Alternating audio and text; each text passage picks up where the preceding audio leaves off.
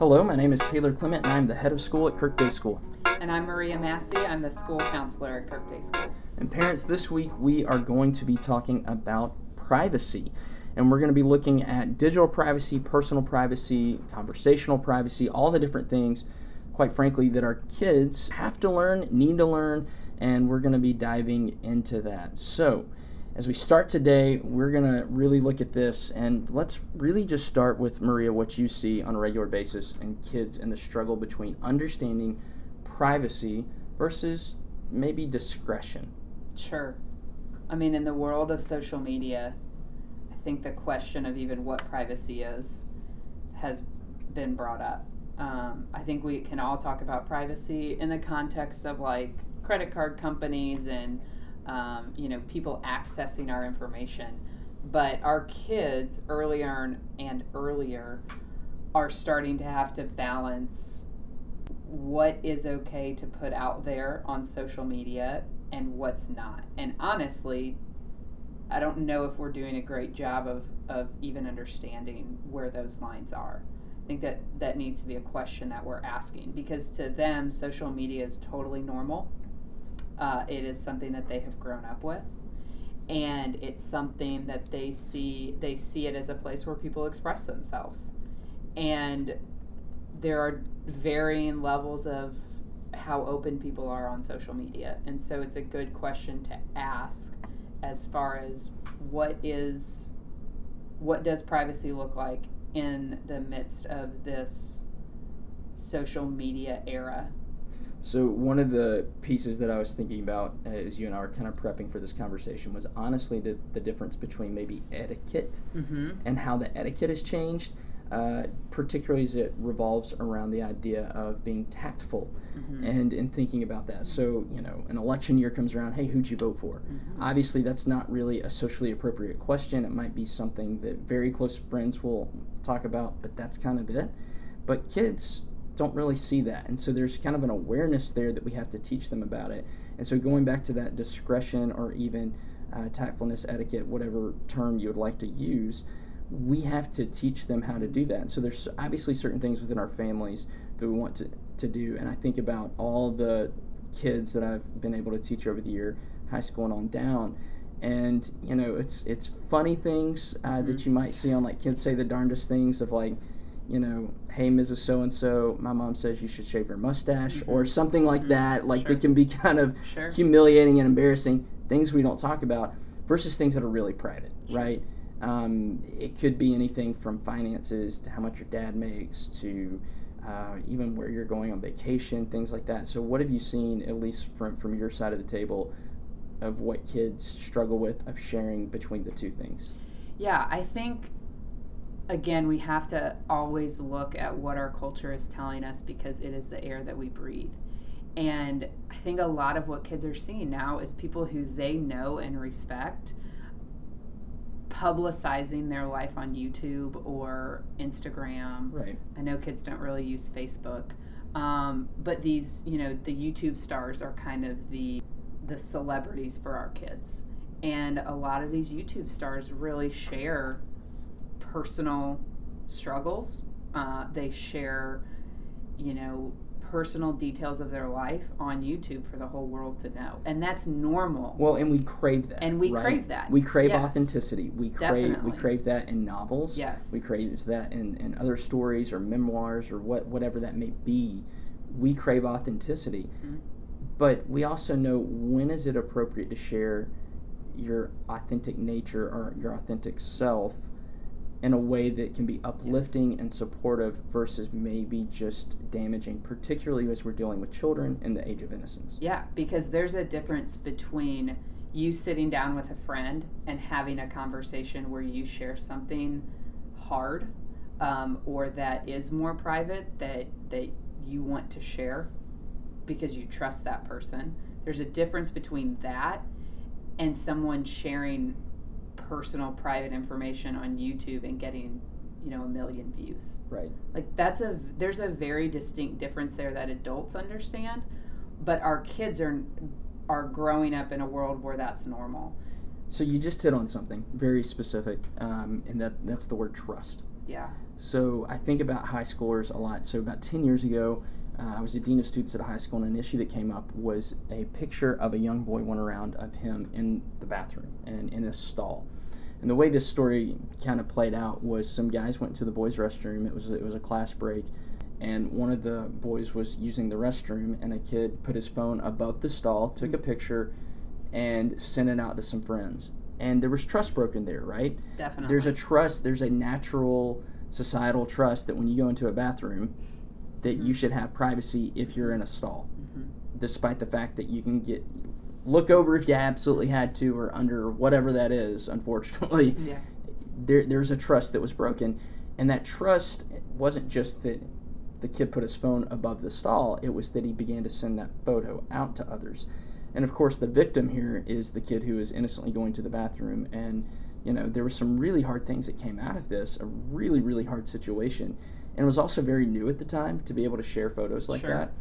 We see that privacy of personal self, we see a spiritual privacy, a heart privacy, a physical privacy, and then even I would say kind of a privacy within friendships, but it's all based around trust and how you share it and with whom you share it. And I think that is being broken down more and more and more because of what social media asks us to do. And share those private moments with the world. Yes. And, I mean, we're praised for it. Right.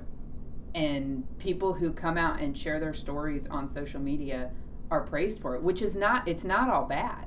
Like, there is good to people. Carson Daly, for example, has come out recently and shared about his struggle with anxiety.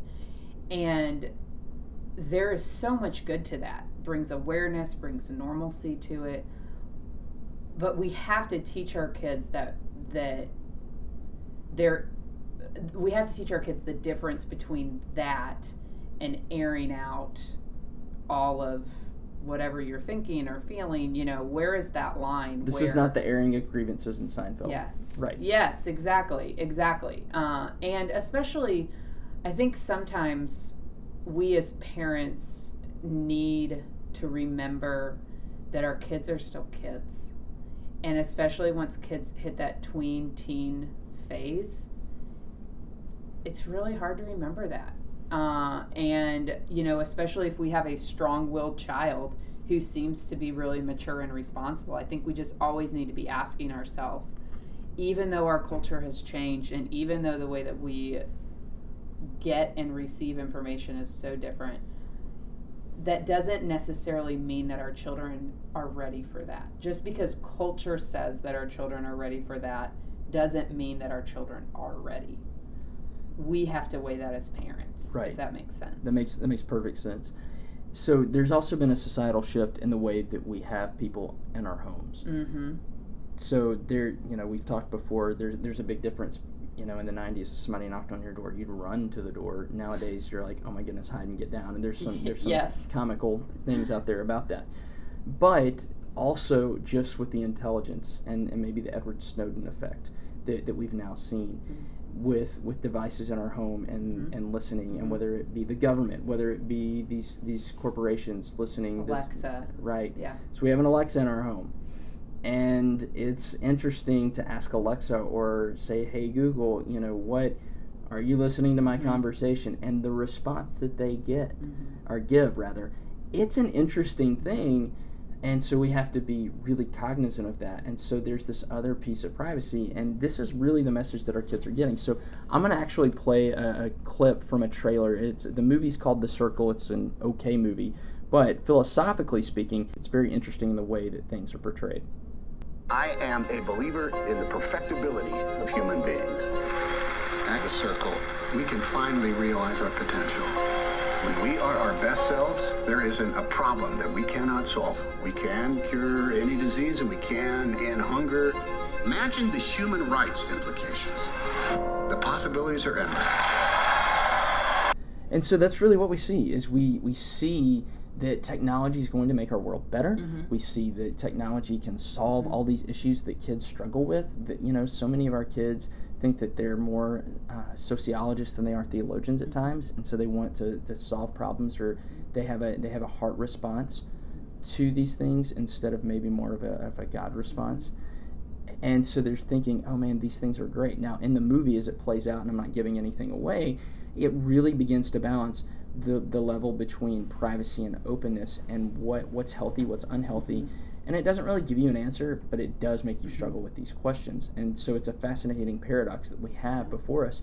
But this is being placed on our kids who, one, don't have their frontal lobe fully developed yet. Totally. And two, are having to wrestle with things that obviously are deeper than what they're prepared for. Yes. And so where do we go in preparing them would be the question that we have to ask as parents. Yeah, and I think something to remember too, just from our own perspective, is, I was in college when smartphones really started to take off.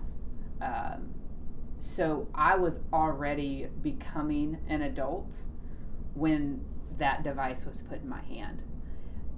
Our kids now have these devices. I mean, Millie knows, my 1.5-year-old, knows how to get access to my phone. Like, she knows when it's on and when it's not. So we have to remember that even though these kids have grown up with this,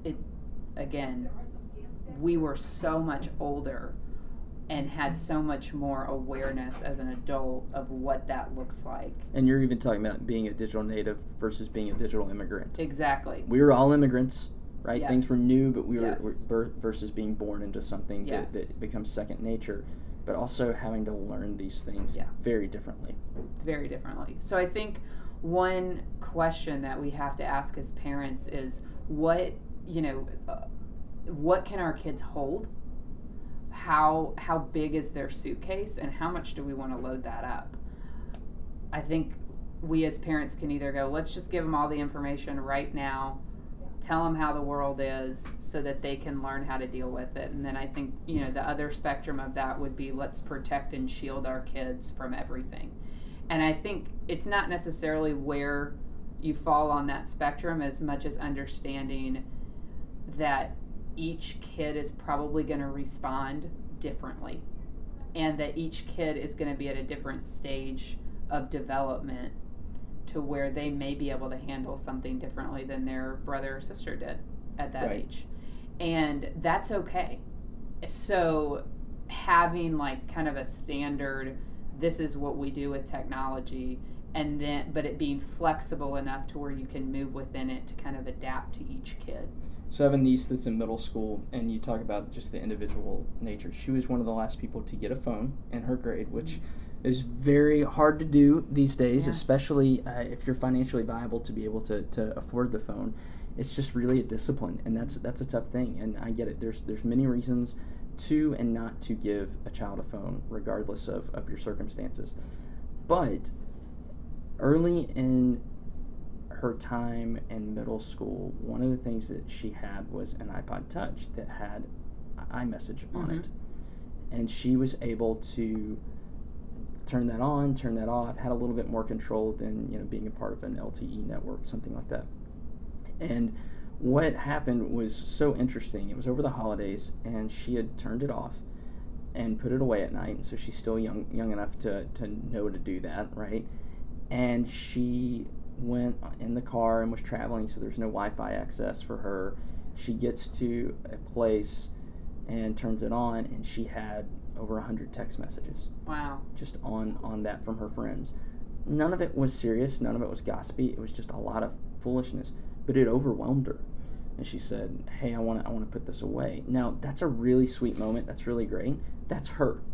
Some kids would thrive on that. I would actually get really excited to read a lot of it when I was younger. Nowadays, I'd be more like her, want to throw it in the lake or something. And again, I know I feel like a broken record, but our culture tells us to give our kids privacy. Our culture says you don't need to enter in to their text messages or their social media posts or what, there's that constant conversation. And I would just say we need to pause and say, let's look at our child on the individual level as opposed to, children as a whole. When I was preparing for this, I Googled just internet privacy for kids. And there was an article that came up about, on, I think it was Real Simple or something, And I mean, expert after expert was saying, you know, you build trust by giving your kids opportunities to let them trust you, you know, or which totally makes sense. Like, you know, you give them a phone, if they can handle it responsibly, that builds trust. Totally makes sense. But there's also this idea out there that once they reach a certain age, that's kind of the freedom. They've reached that age, they're mature enough now to deal with whatever.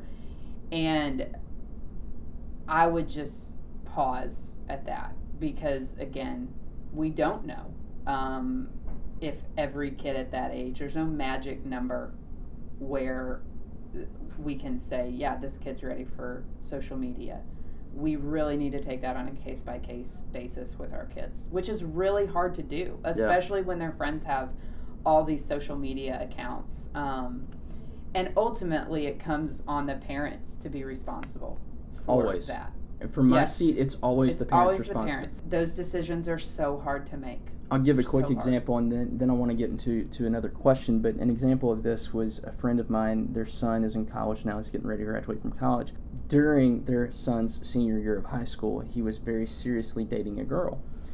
And every night through high school, the son was required to turn his phone in to his parents and charge his phone in their room at night. So he couldn't go up to his room and do that on his own, and which I think is a very wise, pragmatic move. And the parents always had access to the phone. And so one night, the dad went through some text messages between he and the girl, and all of a sudden he said, okay, I need to have a conversation with my son. He didn't make him break up. He didn't take the phone away. He had a conversation about it, and he also knew what his son needed. Now, it was a strict conversation. It was a conversation of warning, but it was also a conversation out of love, which is really different in the paradigm. I think my parents would have taken my phone away, possibly, and because it was a different era. That wouldn't have been their fault. But it was interesting, the approach that he had on that he, I think as a parent, he's paying the bill, therefore he has the right to the information. And I'm happy to disagree with people on this, but I do think when a child is in your home, that God calls you to disciple and to help develop that child, boy, girl, mature, immature, age, young, old, whatever, as long as they're within your roof and home. Now, obviously, if they're adults, they move back, it's a little different, but I do think there is some prudence to that. Definitely. So let's go with this question, journaling.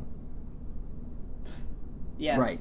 Yes. Dear Diary is a little different than did you see my Snapchat story? It is. You know, I remember one vacation, my parents got a hold of my diary and read it. And I had journaled about a friend who was struggling with depression and having some scary thoughts. And they confronted me about it and was like, we need to do something about this. In that case, I'm really glad that my parents read my journal, you know, because I was dealing with something that I didn't know how to deal with. And I'm really glad that they talked to me about that. I think every family has to decide whether or not they want to read their child's journal. I think the biggest question we need to ask nowadays, and that we need to teach our children, is that a journal is different than a social media post. A journal is kept at your house, probably locked away, or at least hidden. But let's define journal. I think you're even defining pen to paper. Pen to paper, yes. In a book. In a book. Versus a website that might be an online journal or... Yes, that is not that is not the same thing, right? A journal that your child writes in at home and keeps on paper in her drawer is much different than a blog that your child writes. Right. It's much different than the text messages that your child writes. Because if it's put on that phone or that device, I just assume that it can be seen by somebody at some point. And kids don't always get that. We may say that, but they may not understand that. Well, that was hard for me to understand. Well, and I think as adults, we obviously can understand the difference between even doing something very personal in the office, and you think about printing something at the office, and I think, man, when I have to print confidential information about something here, I'm gonna stand at the printer waiting on that. But if think about how much more diligent I would be if I was doing something of my own personal self, tax season, or I had to print something out and I'm at the office. I'm taking care of that very differently than I would if I was at home and I kind of had that freedom. And I think kids don't really have the balance right now because sometimes, albeit they're in their safest physical space in their bedroom, they might be in their most unsafe space in their bedroom on their device. And so there becomes this schism between a physical and emotional safety, and that's a very confusing place for a child to be, versus if they were writing in a diary that they could hide, even lock up, or a journal for this matter, something that allows them to know that it cannot be replicated without their full permission and or understanding. Sure. And you would know if it was replicated because it wouldn't be there, right? Somebody would have to come in and physically take the diary. And who would that be? It would be your family. Yes. And again, we go back to that question of trust. There's a trust established there. But we don't get notified. Maybe on Snapchat you do if someone takes a screenshot. But if I send a text message to my husband, there's no notification to me that he's taken a screenshot of that text message. Right. And so, and I don't want to, be the person that is over fearful. I just think it's a conversation we need to have with our kids. Because again, their world is this device. They've only known a world with these devices. And I think we forget at times that we have to teach them about this. And I think one other question to ask is just who do you want to raise your child? And I know that may seem that's a pretty dramatic obvious, question. Yes, of course I'm going to raise my child. But in a world where we have constant communication with pretty much anyone we want, we have to understand that has a profound impact on their worldview, on how they see themselves. Friends are not just calling on the phone at 7 o'clock at night and you're talking for an hour now. As soon as they get out of school, they're in constant communication with their peers. And so we have to realize the profound impact that peers are now having, more so than they have on our kids. There's so much good to that and normal, and we want that. But we just have to realize that that's happening at a much larger scale than it was. So a guy that I've mentioned before and I'm a big fan of is Leonard Sachs. Yes. And one of the things that he talks about in his book, Collapse of Parenting, is that our kids are growing up too quickly. Yeah. And that they're being exposed to too much too quickly, and that we give them too much freedom too soon. And it's really interesting. Really, really interesting. He gives an example of a young man that his mother thought he was depressed. He wasn't he wasn't sleeping well. He wasn't doing well in school. He didn't have a lot of motivation or energy. And it turns out he was just staying up too late at night. Yeah. Now, that's not to say that our other kids do not have serious problems that Definitely. we need to look into. But it's interesting to see the freedoms that we give our kids because we get to a certain spot. And I'm guilty of that. I've got 2 young kids at home. My wife and I were talking the other day, wow, this summer is going to be so much better than last summer because we're going to be able to sit in our chairs and watch our kids play instead of have to play with them constantly, right? Now, that's a lie. We're still going to have to parent and be there, but we can't just, veg out and be on our phones while our kids are enjoying the outdoors, something like that. I mean, we still need to be emotionally present. But again, who's raising our kid? Is it a swing set that's going to raise our kid in that moment? Yeah. Or is it going to be, if we're getting older, is it going to be an unfiltered, unstructured device that our kids have in their hands? That's, I think, more the question that you're pointing to. And I do think that our kids are so vulnerable to these things because, like the clip I played earlier, and that was Tom Hanks, by the way, speaking for those of you that couldn't see that, but they think, there's going to be a way to solve the world. I mean, you look at Iron Man, you look at Black Panther, you look at a lot of different superheroes that are very much in the know. Almost all the Marvel heroes have some type of technology that has been harvested for the betterment of the world. That's a really interesting worldview that is being put on them instead of pointing to the Savior of the world, Jesus Christ. Definitely. And I think just always asking ourselves, one of the points that Leonard Sachs brings up in that book, The Collapse of Parenting, is basically that we're allowing our peers to raise our children now. Their friends are raising them. And that's because they have so much more access to them. And for parents, it's hard to know how to balance that. It's hard to know what to do with a cell phone when your kid's 10. And I don't, there are lots of different opinions out there. I think we just need to be aware that it has an effect on our kids. And I think I would sum our conversation up by saying that privacy is as much wisdom and spiritual wisdom in that. And Scripture clearly says the beginning of wisdom is the fear of the Lord. And the fear of the Lord, to define that, is knowing that when we get away from His rule, His law, that we open ourselves up to a lot of danger. Definitely. And that's the fear. And yes, we do have a God that is an all-powerful God, but we have a God that's loving and caring, and we don't have to fear Him in that nature. We do need to fear sin and fear what it's like to be away from Him. And I think with privacy, it is a true balance of knowing when and where to be fearful, when and where to protect, and when and where to press in on, are we being wise in our decision making? And quite frankly, we have some really mature, we have some really smart kids, but maturity and smart does not equal wise. Definitely. And wisdom is going to come with age. That's obvious. I hope that I can become wiser and wiser as my years go on. But wisdom's most importantly going to come with the knowledge of Scripture and the knowledge of pointing to Jesus, and our kids are still learning that, and we're here to disciple them as parents, as teachers, as a community, to really develop them in that way. And that's where privacy is going to come down. And parents, I would say we have to develop and work together for that wisdom as a whole. Yeah.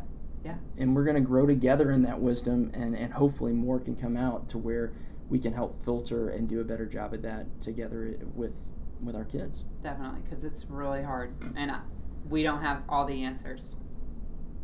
Well, that's all we're going to talk about today. We're going to have more to talk about, particularly as it comes to digital citizenship, and we're going to have some guests on the podcast coming up. But parents, thanks so much for listening. Keep sending us your comments and feedback.